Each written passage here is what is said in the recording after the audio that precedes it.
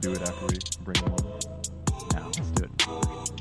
Oh, here we are. Welcome to Freightonomics, and welcome to the Venture Freight Tech Venture conference here at FreightWaves. Again, focusing on venture capital investments and what's coming up, especially in freight tech. But this is the show where we dive into what's going on in the supply chain. And here in a little bit, we're going to have John Bradford of Dynamo. An early stage investment fund that really has, done a lot of good, and they've invested in a lot of freight companies, freight tech specifically, over the past several years. And we're going to talk to him a little bit about what we're seeing in the supply chain and how that's evolving. We've got COVID-19 that's still around for some ungodly known reason, but it's still around, and the supply chain has really had a lot of changes going on with it over the past several months, and we're going to talk to him about that a little bit. But first, we want to thank our sponsor, Anthony Smith. Let's do it. Yeah, we have our amazing sponsors once again with us, Amazon Freight, and thanks to our sponsor at Amazon Freight, who knows you need more than any other truckload service carrier. You need a partner that can help you navigate the world of logistics and plan for the future. Amazon Freight is helping shippers move their freight simply and reliably, while backed by the innovation and expertise in the DNA of Amazon. Whether you have a few trucks or to fill thousands to move, Amazon Freight is your partner for the road ahead. Visit freight.amazon.com to get started. Thanks so much. Yeah, well said. So Amazon obviously going to have a big role to play here in the next couple of months, as they already have so far. But this show is not about that. We normally start the show with a little bit of stories, a little story time to start the show, get things going. These things are normally the stuff that really drives the freight economy, the freight markets, supply chain dynamics, things like that. And one of them isn't necessarily directly connected to the freight market or anything in terms of freight tech, but Proposition 22 voted, they basically voted to allow Uber drivers, this gig economy workers, to not be considered full-time employees of Uber and Instacart and all these other gig type services that they do. And, this was unanimous. It wasn't even close. It was 58%. Yeah. John Kingston wrote this article on freightways.com. Go check that out for sure. But there has been an ongoing debate about whether or not drivers, are part of this, especially owner-operators. So it's very interesting to see this evolve. At least this is, even though this doesn't directly impact drivers, it is something that we're going to have to watch because, obviously the people out there do view that there are exceptions to the rule in terms of how you view employees with companies. Right. And this affects their benefits and their payroll, consistent salaries. It's there to help protect them, but at the same time, you want to give them enough flexibility, which this, gig economy, the Uber drivers, obviously they're in this job because they want flexibility. Right. Owner-operators are in their position because they want their own flexibility. They're willing to give up. They've made this choice. And so if they're forced to be employees, they're then going to be governed. So we'll have to watch to see if this evolves any further. Right now, the AB5 ruling is officially blocked, due to a technicality on the airline industry that they've cited. So they're not right now involved in that right now. But it is interesting to see the first step of this take place in the election so far. So, Zach, this is for California, right? Yeah, California only. I should have said that. It has implications, I think, throughout the country pretty much. It could obviously get applied in other areas if this were to, go forward in California, then obviously it could spread, right. For instance. The next story up, COVID supply chain disruptions reinforce China Plus One strategy. Eric Kulich wrote this article. And this is important for us moving forward because obviously we're about to talk about what's happening with the supply chain, where are the investments coming from, how are things changing technologically speaking for supply chain management. And, one of the big issues right now that we're seeing is the fact that China is not a reliable sourcing, is not as reliable of a source for a lot of these goods and things that we have been bringing over the ocean and the sea and importing. And when that happens, basically that means they have to find an alternative solution. And the reason that a lot of people are using China as a sourcing is because it's very cheap labor, cheap cost of materials, cheap everything. The country's infrastructure is set up for it. I mean, they were essentially built around being the the lowest player in the game to really facilitate and manufacture at large quantities. I think one of the big things that really comes out of this is those alternate players that might come in. Talking about a lot of Southeast Asia, Vietnam might become a very significant player here soon. Yeah, and Vietnam was already like one of these growing environments. But again, the whole concept is great, in theory, but Vietnam is a fraction of the size and has a fraction of the capability of China. And so it's not necessarily going to be like replace China. Yeah. It's basically this just in case China, we have additional tariffs and all this other stuff that's going on, obviously the COVID situation included. What if something happens there and our sourcing options, we just need more. Right, we need more of them. Yeah, and I think in the article here, he even outlined South Africa, some parts of Europe, and other parts of Asia, just to shift into there. Yeah, and so our last story, again, we'll get into some of these here a little bit with John, but, or at least these topics, is the COVID vaccine distribution, supply chain. We talked about it in the cold chain conference event on our show with Dr. Zach Rogers a little bit, and, Pfizer has chosen to bypass the government supply chain, basically the distribution channels for the vaccine distribution, which personally, I feel good about this. Personal opinion. I don't know all the specifics of it. I'll go ahead and say that. But definitely an interesting read in terms of, you've got this large distributor of this vaccine has chosen to bypass the government. And it's because they've been working with the government and this distributor. They have their own in-house channel, obviously already developed. So they feel like they have more of a control and they'll have a better outcome if they have that control. Right. And real quick for all you watching at home, I know we're flying through some of these stories. We have to hit a break here shortly. And I want to let you know that we are going to start looking and feeding into some of these questions that pop up. So keep those conversations going. And as soon as we bring on our guests here shortly, we'll also get some more interaction here with some of these questions that are coming in. Yeah, for sure. We only have about 30 seconds before we go to a quick break. And after this break, we will bring on John Bradford to dive into some of these topics. We're going to hit on some of these, but we're also going to have a nice evolved discussion about what we're seeing with supply chain investment, technology, this political environment, which obviously it's an election day, or yesterday was an election day, but it continues into today. We're going to talk about all these things coming up when we bring on John Bradford and how that is going to influence the investment environment thereafter. So everybody, please stay right where you are. We'll be right back. And we're back, and we are about to bring on John Bradford of Dynamo. We'll bring him on immediately here. Anthony, this is going to be an interesting conversation, I believe. We talked to John a little bit the other day about some of these ongoing topics in Freight Tech and Freight Tech Ventures, and obviously he's been heavily involved in that. And, I think it'll be interesting to hear just what we're going to do, like after all this political stuff is kind of cleared up. A lot of disruption. We just ran through 3 huge stories for things that will impact freight that are happening right now in such a volatile environment. The freight market itself, obviously extremely volatile. We track a lot of that here at FreightWaves in our tender rejections and tender volumes and things like that. And we're obviously tracking a lot of other things going on right now. And the environment simply has been one that you cannot just sit back and watch. Right. You have to get actively involved. And one of the ways that you get actively involved in that is you invest in new technology. That's right. And we're talking about some of these new investment technologies.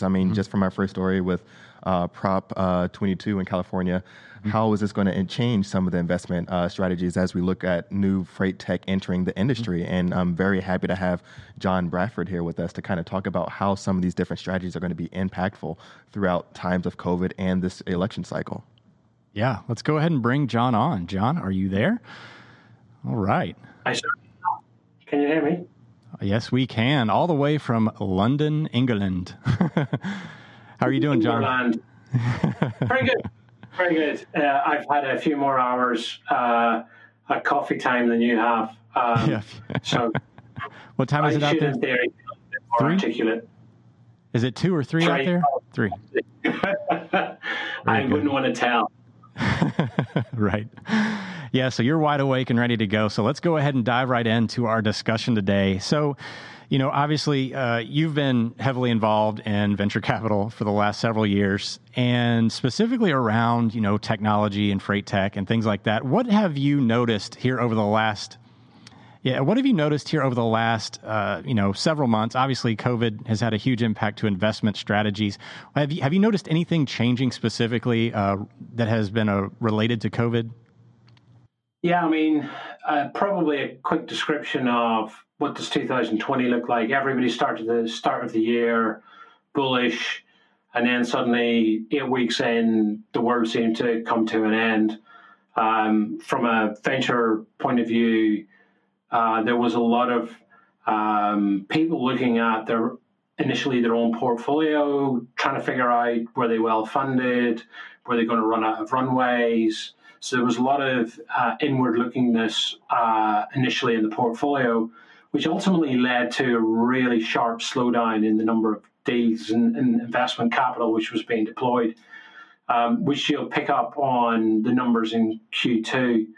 What was interesting is as people shifted, initially from focusing on their own portfolio to two, actually suddenly being thinking about investments in this little square, so to speak, as I described, versus sitting in a nice, comfortable boardroom. That took a bit of time for people to adjust to. Definitely have found that Q3 has picked up, and actually what's really interesting is not only are the numbers, if you look at Q3 cumulatively in 2019 and Q3 cumulatively in 2020, actually it's about the same amount of capital which has been deployed, part one.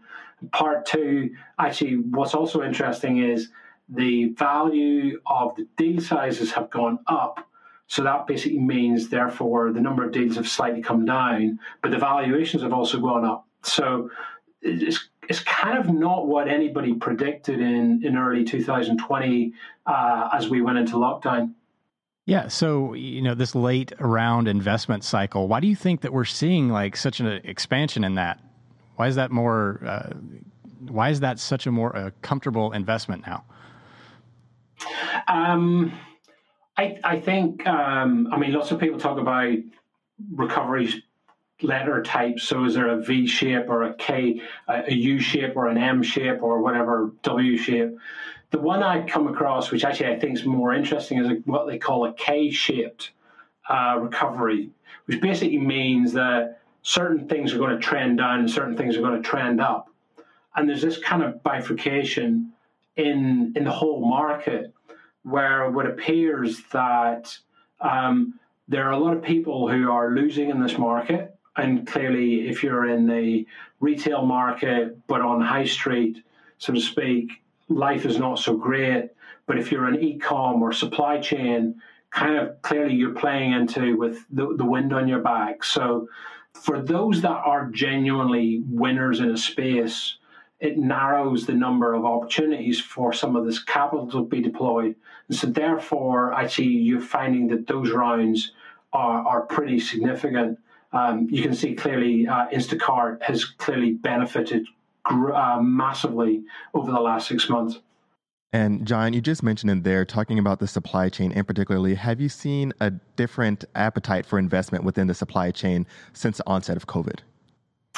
I think my honest answer is for those that are out there and benefiting from the tailwinds, which we're currently seeing in the market, it's clearly much easier to raise money. We've seen that across our portfolio and a number of other opportunities.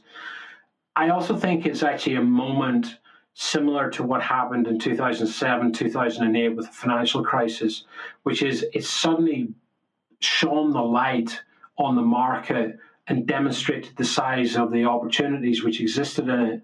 So I actually partly see those that are in the market benefit, but I actually see like a rejuvenation of this market and actually an increasing appetite in it. So as I regularly say, 12 months ago, nobody in investment really cared for supply chain. If you talk about it today, everybody cares about it. So when you open newspapers and you can see it on the front pages, then clearly it's brought to the attention of lots of different people. Are there any specific segments of the supply chain that you're seeing, especially in transportation? Anything that you're seeing out there that really grabs your attention as something that people are really driving towards right now? Obviously we were part of that venture capital day back in the day, and we obviously noticed really early on. Craig Fuller obviously noticed really early on there's a thirst for information in the transportation space, especially around information, concerning it. We obviously specialize in that now. Are there any other areas of the supply chain that you see that starting to develop and grow? Yeah, I mean, the way I would articulate what you've described around freight waves is increased visibility and transparency around supply chain. So the thing which has come out over the last 6 months is a lot of shippers have suddenly gone, I really don't know where things are in my supply chain. And so getting greater visibility across that, I think, has definitely blown up. We've seen that across the board.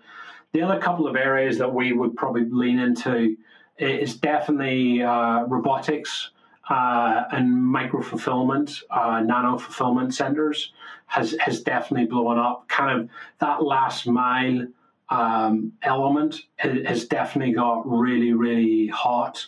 Over the road type things is definitely a market. And part of that's just because, and we've worked with a number of shippers over the last few months that basically said the spike that they saw earlier in the year was as big, if not bigger, than they have ever encountered in their life.